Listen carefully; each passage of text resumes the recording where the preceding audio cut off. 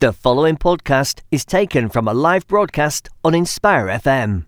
Any health advice given, whether general, diet, physical or spiritual, is general only and must be verified by your doctor. If you need medical advice, please consult a doctor.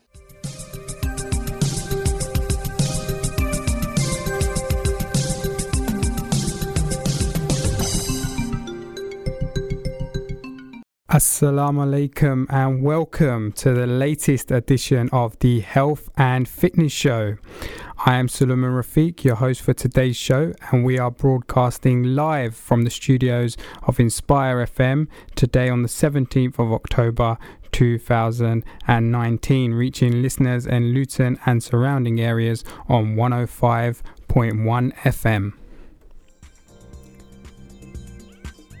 As always, you can join us via the Inspire FM website, as well as if you prefer to watch, as well as listen to us, you can view us via Facebook. All you have to do is go to the Inspire FM Facebook page and click on our live link. Having your interaction on the show makes all the difference, so get involved by text or WhatsApp on 0777 948 1822. That's 0777 948 1822. Or you can call the studio on 01582 481822.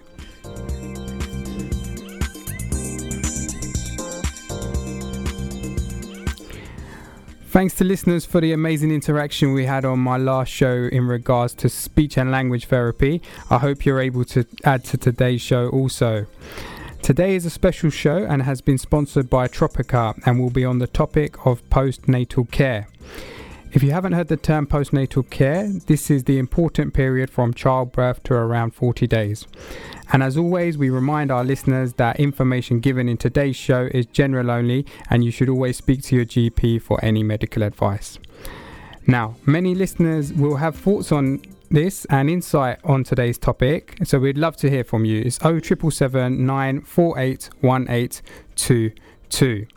We will be going for the Adhan break in about 5 minutes, but before that, I would like to ask my guests to introduce themselves and their connection to today's topic. So if I may. Assalamu alaikum wa rahmatullahi wa barakatuh. Thank you, Brother Sulaiman, for inviting me and my friend here.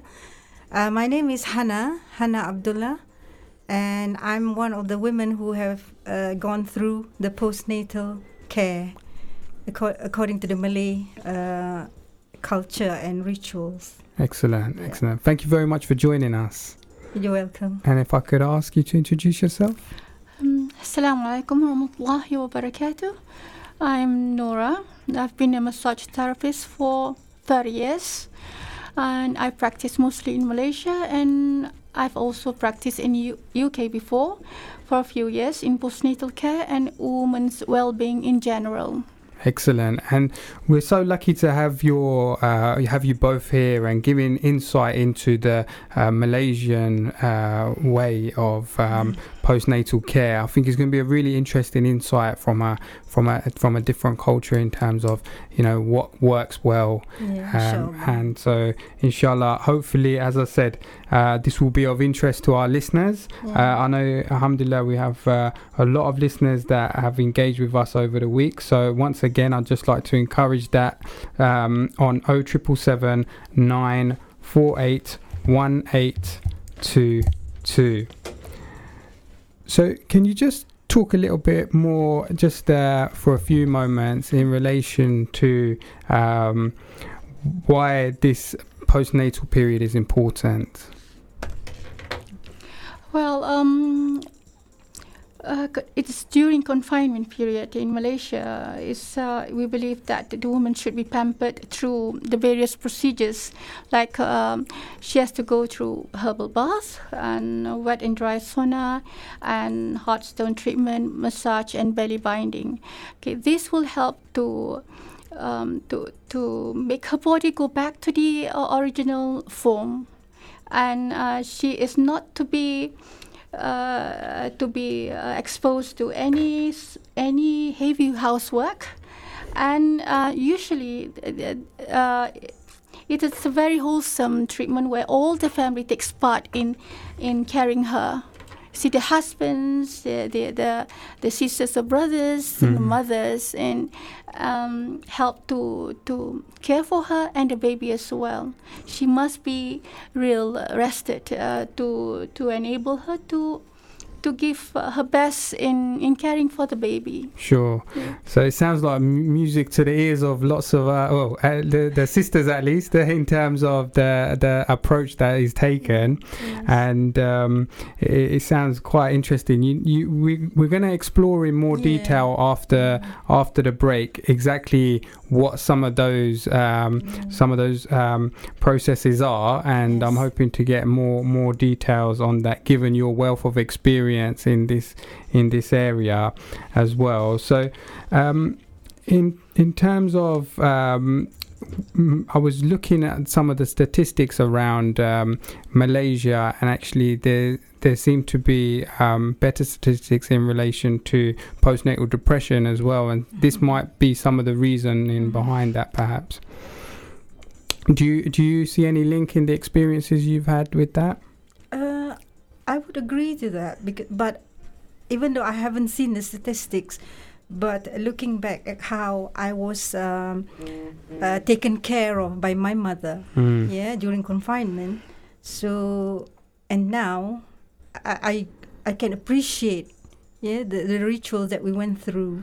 So that was really needed for the women. Sure. You'll feel energized, rejuvenated, and you feel happy because there's someone to help you. Yeah, absolutely. And then a happy mom is definitely, is and can help the child to grow happy as well. So that everybody is, benefiting from, the postnatal care, even though it's done to the mom, but the whole family. The whole family benefits from that period. Yes. Yeah, absolutely. And so we're going to come on to touch on what exactly we mean when we talk about containment, as you call it. Confinement, in terms of that period and the importance of that, and some of the ways in which that period can be improved and what can be done as well. So really, as I say, we're really, really grateful to have you here and giving your insight from the Malaysian perspective around this really important period of time. And so inshallah we will just be going to the Adhan break, but I ask listeners to please do stay with us. We will be looking at this topic in much more detail, and you can get involved by text or WhatsApp on 07779 9481822 or call the studio on 01582 481822. Assalamu alaikum and welcome back to the Health and Fitness Show. I'm your host for this evening, Suleiman Rafiq, and we are broadcasting live from the studios of Inspire FM today on the 17th of October 2019, reaching listeners in Luton and surrounding areas on 105.1 FM. Today's special show has been sponsored by Tropica and will be on the topic of postnatal care. For clarity, postnatal is the important period after childbirth. As always, we remind listeners that any health advice given is general only, and you should always speak to your GP for medical advice. So just before the break there, I asked the sisters just to introduce themselves. For anyone that may have missed the introduction, I'll just ask them to quickly introduce themselves again. Yeah, I'm Hannah. Yeah, I'm one of the women who have gone through the Malay postnatal care, and I would like to share my experience with the listeners out there. That's great. Thank you very much for joining us. You're welcome. I'm Nora. I'm the massage therapist with 30 years of experience in postnatal and well-being of the women. Great. And just with the experience, 30 years of experience you've had there working in this area specifically, one of the questions we've had is just in relation to what exactly do we mean when we're talking about postnatal depression specifically? Basically, when a woman goes through pregnancy is already a traumatic experience for her. I mean, having to carry the baby for 9 months definitely is going to affect her, her spine, her body, the whole body as a whole, and during delivery of the baby, she has to go through labor pain. So all this experience after giving birth, she will feel the postnatal effects of this, and definitely she needs an appropriate care. Well, in Malaysia, we believe it would have to be around 40 days, 40 to 44 days. Appropriate care, meaning she must have a conducive environment, having a family support. She must have a good sleep so that she's able to produce, because during her sleep, the body is well rested, and she's able to produce the production of milk is more as compared to when she has less sleep. And she's able to feed the baby better, and at the same time, all this not having enough appropriate care will lead to depression. So when you say postnatal depression, these are the feelings that she has, negative feelings after giving birth and not having the proper care that she deserves to have. Sure. Yeah. And you mentioned there in terms of the importance of rest after a lady has given birth. Yes. And often, when we have big families, extended families, and people are very keen to come and visit the mother and the baby, and are keen even to come to the hospital or to come to the house very soon after, and things like that. But you're talking a lot here about the importance of rest and the impact that has. Yes. Yeah. And can you just touch a little bit on, because it's a term I haven't heard before in relation to confinement, is that right? Yes. Yes. This is practiced in Malaysia. Can you please explain it in detail for us? Yes. I've been a confinement lady during this 30 years of being a massage therapist. A confinement lady takes care of the baby. I mean, in fact, she has to live in with the new mom. Okay. At nights, she usually sleeps with the baby, and only give the baby to the mother when she needs feeding. But if the mother is not able to feed the baby because of problems with maybe the nipple breaks because of the constant feeding, the baby may need to have a baby formula. Then it will be taken care of by the confinement lady. Sometimes any members of the family will do that. So the mother will have a good sleep. Yeah, there's no disturbance from the baby wanting milk, and if she can feed the baby, she feeds the baby. But if she can't, we'll let her rest, have a full rest. And on top of that, my daily routine is to come to the house, boil water, herbal bath, make a herbal bath for her. I bathe her. If she's not comfortable having someone to bathe, she'll bathe herself. And the baby will be bathed by the confinement lady, so she doesn't have to do such things. And then after that, we go through the other procedures, like we have the wet sauna. We put we boil herbs in the water, and will be like a steaming session. It's the how do you call, the steam will warm up the baby, her body, and it stimulates the flow of the breast milk. At the same time, she will have this she will feel very, very, as she said, refreshed and rejuvenated by the hot steam engulfing her body. And this is done by her wrapping up her body with a cloth, and the steam coming from the underneath the chair. She's fully covered. That is one of the essential treatment that she has to go through. Brother Suleiman, if I can add, confinement means that the woman after birth has to stay at home. She's not supposed to go out, right, unless it is very necessary. So in Malaysia, we practice that for about up to 40 days or even longer.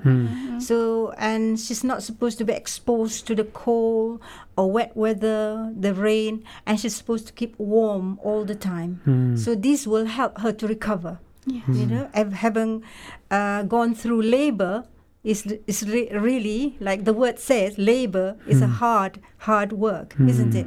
Yeah. So she needs to take care of herself, and so she needs to take care of herself by confining herself in the house, being taken care of by family members or a confinement lady if they can afford to. Yeah, and so that she return back to her healthy self. Absolutely. And this is really interesting because, you know, in kind of, you know, recent times, unfortunately, there's a lot of pressure on women to, you know, as soon as they've had their baby, then just to, you know, carry on, as it were. Yes. But I think you're giving an insight into a way that's, as you said, much more beneficial for the whole family in the long run, in terms of that important period for 40 to 44 days of the confinement period. And what's your experience of it then when you had the experience of this? How did you find it? When I had my first baby, it was overseas, so I did not have this opportunity to go through the Malay postnatal care. But for my consequent children, I have 5, and my second, third, fourth, and fifth, I went through this procedure, and it was it was an amazing experience, as a whole, and. As a whole, the aim was for you to get healthy again, isn't it? As normal. So it's achieved all through this massage, especially with the massage that we go through. It really helps your body to, to become rejuvenated, energized. You know, you feel healthy again. You know. And that's really interesting because then you've experienced both, haven't you? You haven't just, you know, so you've seen the difference between your first and then your other 4 children. In terms of, and you, so then you're giving an insight into the difference that was experienced that way around. So even with subsequent, it's not just with the first child that this is recommended. It's recommended for subsequent children as well. That's right. Even Yeah. Okay, and is it your experience that with your experience is that women do always prefer to come back and to do the confinement again with the tradition, or do they some prefer not to, or how does that work? Well, they would prefer to have to be treated. I would say they are looking forward. Looking forward to that period. Because we women, we are always doing work at home. I mean, it's always something to do. Yeah. So it's like a break from the normal routine. Sure. And she has to have a me day, you know. Me time. To rectify whatever is being, you know, going through a very I can say it's an ordeal going through the labor pain. No, it sounds really amazing for that period. The amount, and like you say, is very important. I think we've got used to, often in England as well, is very soon after a lady is given birth, they'll be discharged and sent home as well, and there isn't any necessarily any thorough kind of follow on from that specifically. I'm just conscious we will be surprised to see them on the street after a week of having given birth, and we said in our culture this is not allowed. I mean, you have to be indoors, keep warm. Especially at the moment, it's very cold weather. Yes, right. And they have to be appropriately clothed. I mean, they have to wear appropriate dress. They have to cover, as if they are in winter season, because we believe that if the body is exposed to the air outside, it will it causes negative impact on the body. And it's going to, it is very, very important to really take care to follow strictly to the procedures, because it's going to take her a long way through her life. Because if she doesn't follow strictly, there will be she will have some issues on the health later on, health issues later on. And I think what we would like to come on to talk about as well is that period and the impact that it has on the child as well, as a mother as well. We'd like to come on to talk about that. We are fast approaching our advert break, so I'd just like to encourage listeners, please do stay with us. We'll be talking about this really fascinating cultural Malaysian way of dealing with the postnatal period and the really impactful, beneficial impact that this has not only on mums but on the whole family. I'd like to remind listeners that you can get involved, and I'd love to hear your thoughts on this from 0777 948 1822. That number again, 0777 948 1822. We've had a few messages in. I'd love to hear more of your thoughts. Please do stay with us, and we'll be joining Hannah and Nora after the short commercial break. Assalamu alaikum wa rahmatullahi wa barakatuh. You're listening to an Inspire FM podcast, making available our popular programs from our daily broadcast on Inspire FM. Any health advice given, whether general, diet, physical or spiritual, is general only and must be verified by your doctor. If you need medical advice, please consult a doctor.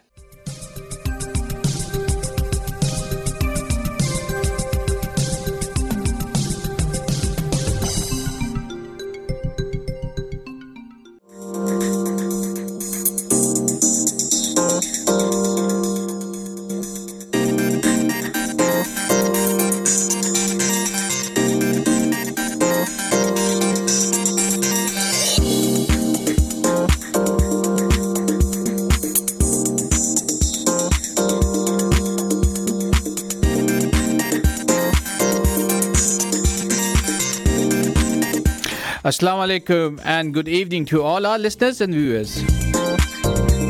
Welcome back to Health and Fitness Show. I'm your host Fahad Matin for this evening, and we are talking about awareness of Rett syndrome with our very, very nice guest, and he's the guy who's literally explaining me about every single thing about this particular syndrome, and he's none other than Robert Admick.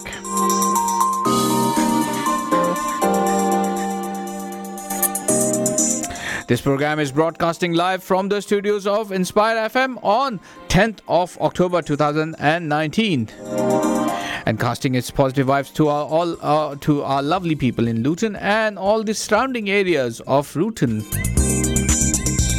Listening all the way across Dunstable, Harpenden, Bedford, to going on the south side, or going on the east side and west side.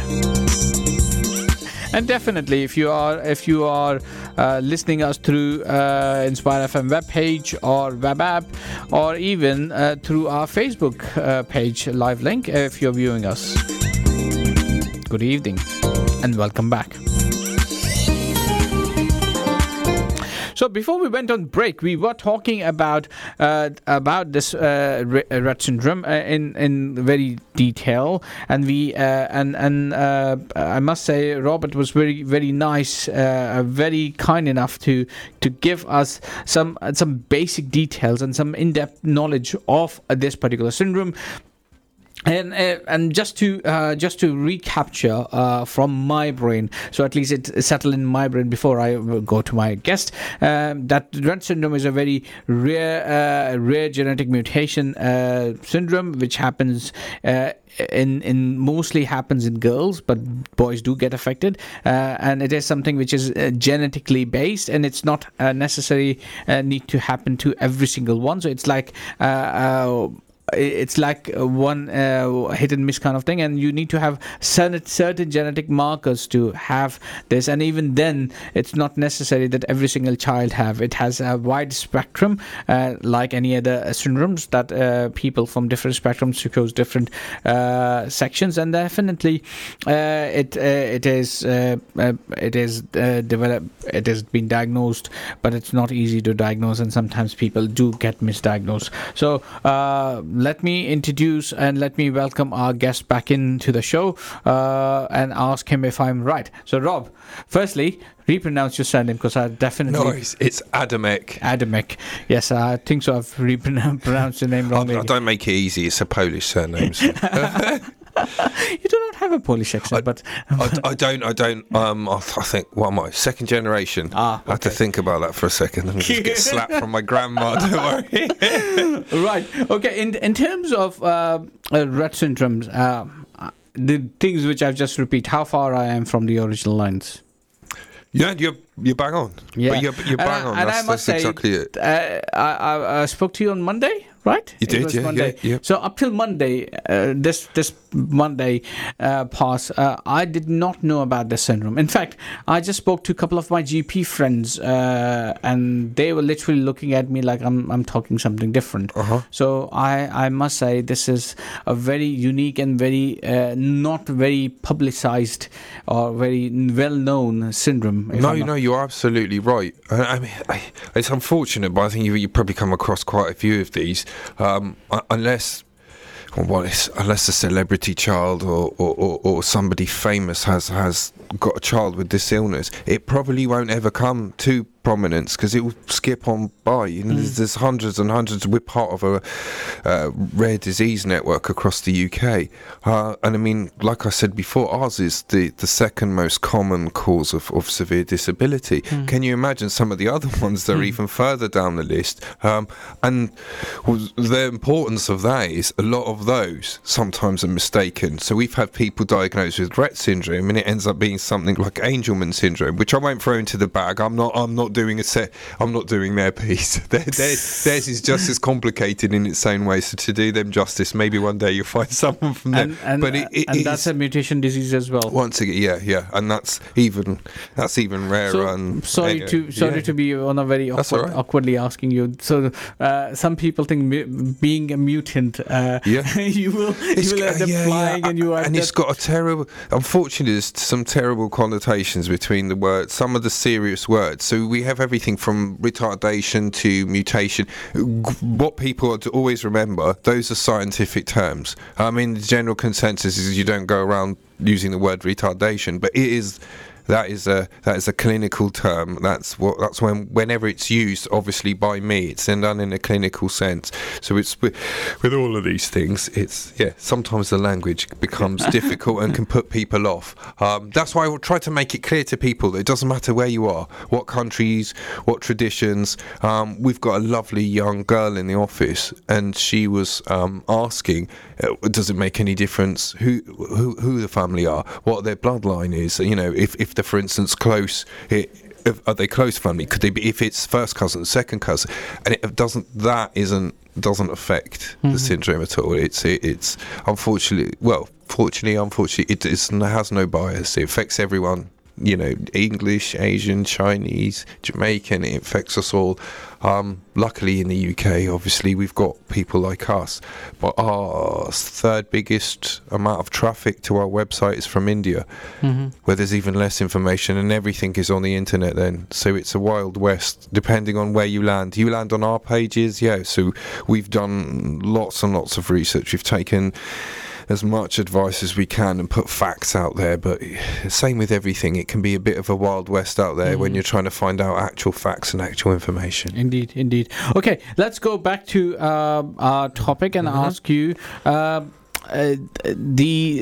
you told me about the diagnosis, there are misdiagnosis, but then at the same time, what is the age these diagnoses happen? So to be fair, we're looking at about after a year to 18 months of what we would call typical normal development. So everything I explained, they're called a toddler for a reason. They start toddling around, they start to try and walk. Most children end up able to walk at probably about the 18-month stage. They start to do things that you either have seen in your own children or other children, other siblings.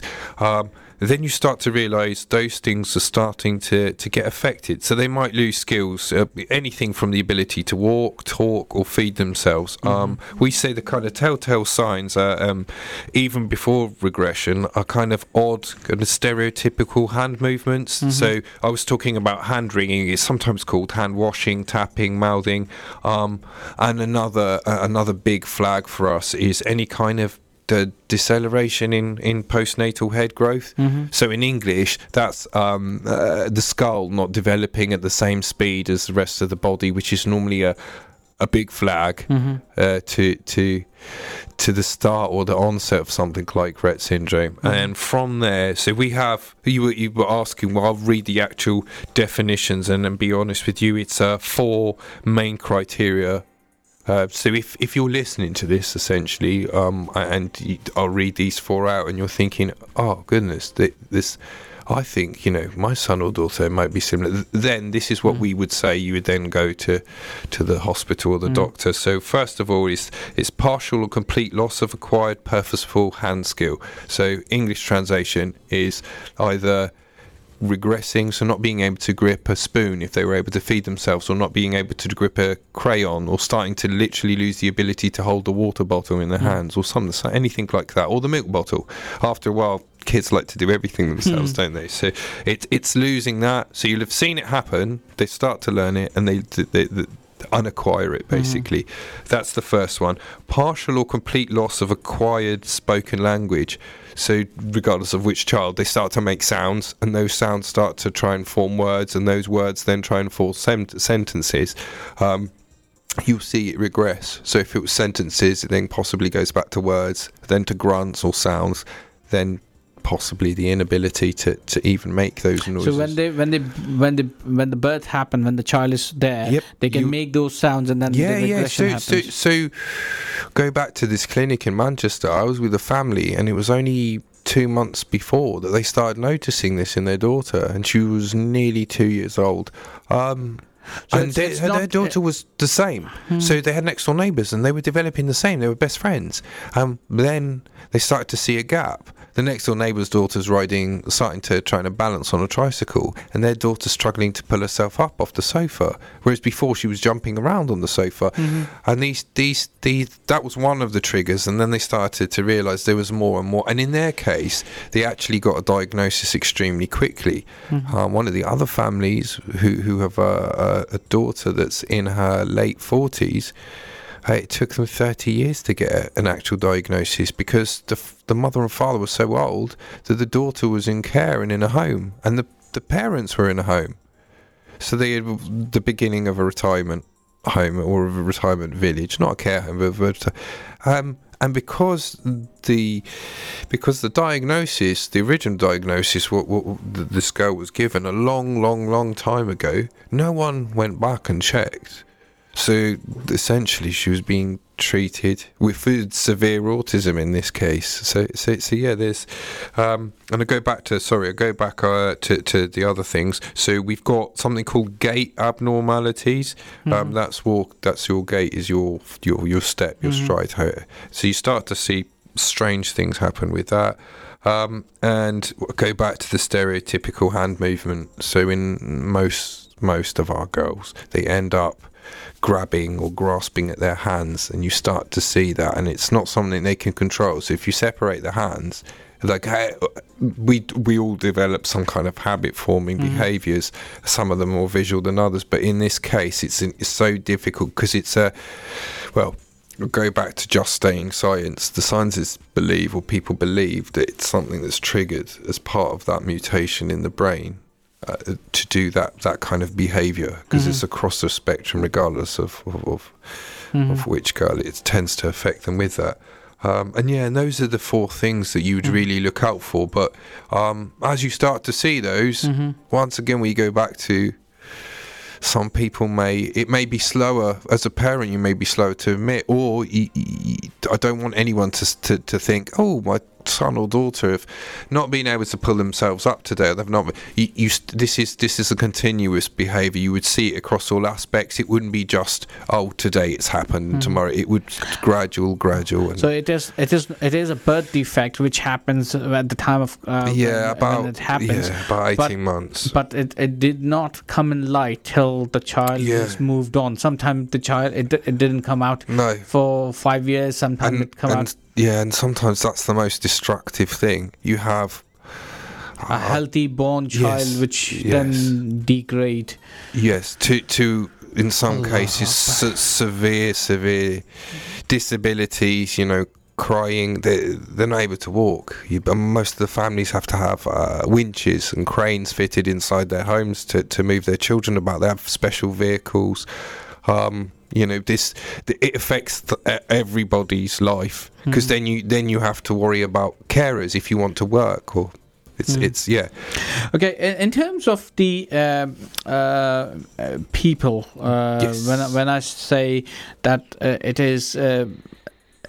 It's a very unique thing which not many people have heard about, and then you mentioned that because like anything else. So as this is the second largest syndrome of people being disabled in girls, yes, in girls, after Down syndrome. Down syndromes. So I remember when somebody's pregnant, they normally do a test to check whether the baby is normal or abnormal. So can those tests also? So absolutely, there is one for Down syndrome, and then there's when the baby's born, there's also something called a heel prick test, isn't there? And that scans some stuff.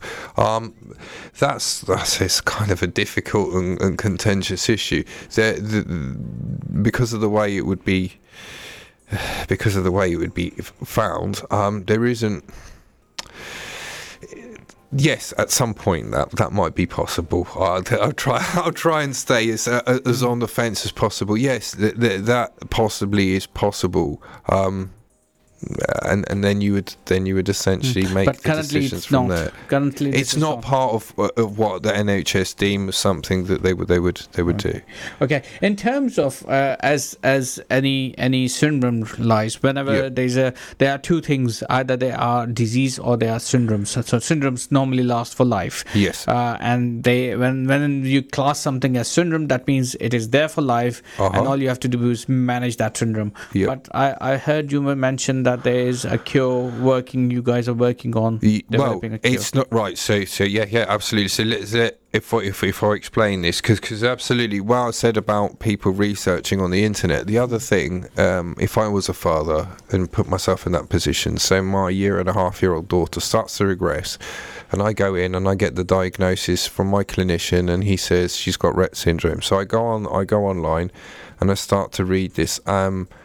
And what I read is that there was a scientist who reversed Rett syndrome in mice quite a while ago. And then I would jump on that hope that I would be able to get a cure. Now, the first thing that I would just say is how a cure manifests itself is very, very different. So when we're talking about a cure, and then I leave this as an open question, what would someone deem as a cure? What would it be? Would it be, so we go back to your question, was if it's diagnosed in the womb, and that your child has possibly or has Rett syndrome, what do you do then? So we have to take technology that's currently cutting edge, which is something like gene splicing or gene editing.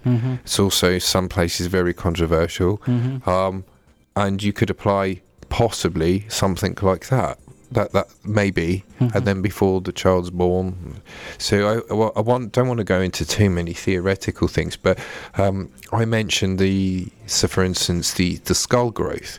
So say, for instance, you reverse that in a 4 or 6 or an 8-year-old girl, and then her brain continues to develop and her body continues to develop perfectly, but say the skull doesn't, because you don't know what the effects are. So you cured someone of the syndrome, but perhaps you haven't cured them of the ability to then increase their skull. So you've got a brain growing inside the skull. All of these things come with their own problem. But we go back to the main thing. There isn't a cure for humans at all at the moment. And the gentleman that did discover it says that it's probably not going to happen in his lifetime. So these are his words. So whilst we absolutely have hope, it'd be crazy of me not to want something like that. It's the main thing I want. I'd essentially love to not have a job one day, just we shut up shop. But you can imagine if there was a cure for the girls right now, we have people and families living 50s, 60s, sometimes 70s, will possibly be pushing 80, 90-year-olds at some point. Those people still need to live and have support, and that's what our organisation does. So we do work very closely with somebody called Reverse Rett, and they're the British arm of an American organisation also called Reverse Rett, and they are massively for the research. So you can imagine in the cancer sector, you've got cancer research, and then you've got Macmillan who do the support. We're essentially the support organisation. We're out, I'm on your radio show, trying to get the knowledge out there of this syndrome, this condition, to get those people, because what we care about is those perhaps 5 or 6 people in Luton or anywhere, any of your listeners. There may be a grandma or an auntie that's heard what I've said or reads one of our leaflets and says, do you know what? My daughter, or mention something, just at the mosque, mention something and says, oh, I heard something the other day, not sure, but your daughter, it seems some of these symptoms, some of the things he said, she is a bit floppy. And do you remember after 2 years old, she started to, it's those things. And then she gets the diagnosis, then she engages with us. And then when the darkest times are, she's got somebody on the phone, or they've got somebody on the phone, and there's possibly people living. Well, there is. We know that there's people living with this condition that have got no support or help. In terms of a child who was born normally, and then when they deformed, so they cannot walk. So what are they? They symptoms? End up. Most of our girls end up with severe difficulty walking. I mentioned a lady we work with. Her daughter's currently is still able to walk. And the body parts, do they develop as well, or do they stay? They will develop, but as much as somebody in a wheelchair can develop without exercise. For instance, you'll have seen, without exercise, your body starts to waste away, so your bones get weaker, etc. So with that is all of those things. One thing, though, we'll keep going back to is these girls inside, they are just the same as you and I. They have just the same thoughts, urges, feelings, but they can't act or say any of those. They can't go on a date. They can't say I love you.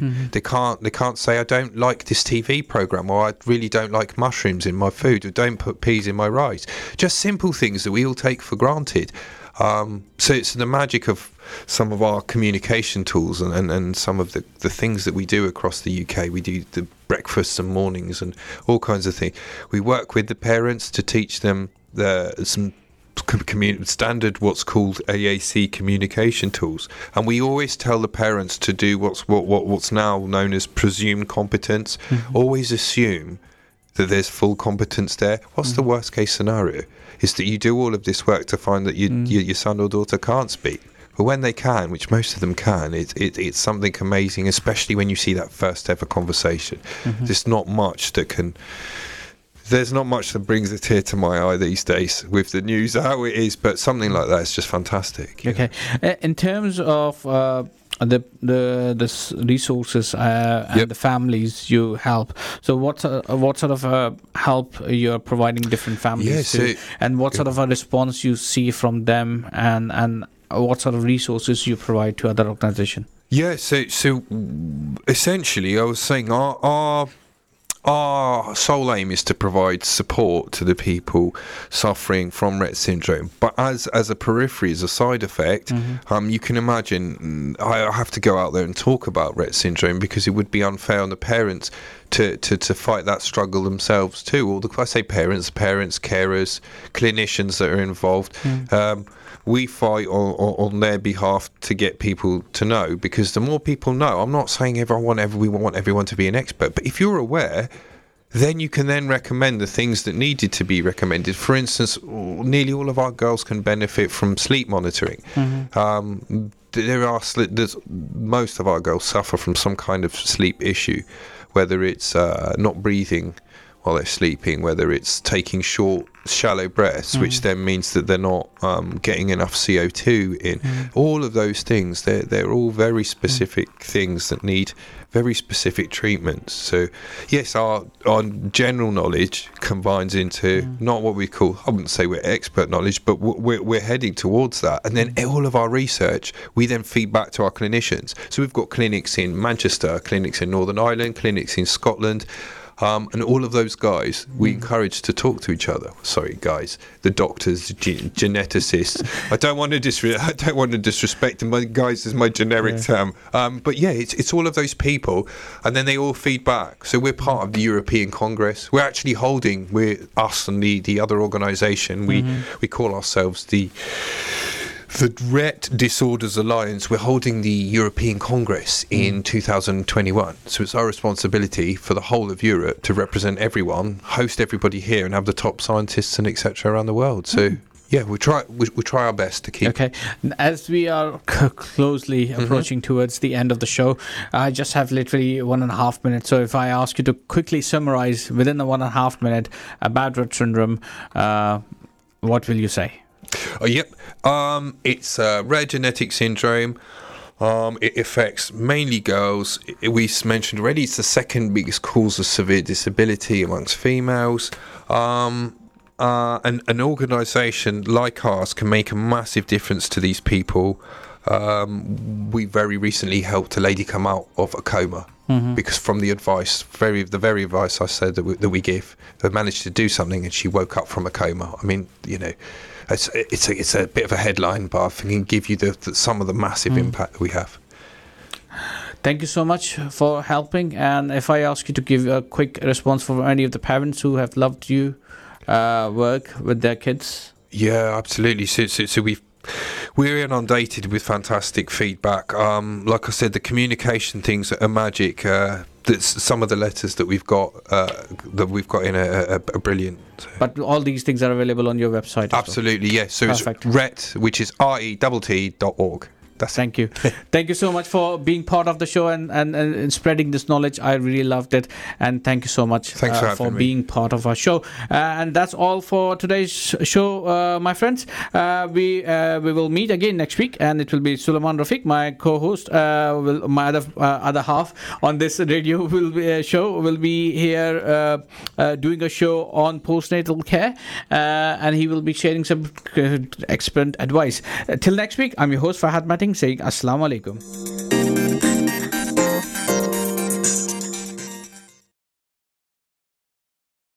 Thank you for listening to our podcast.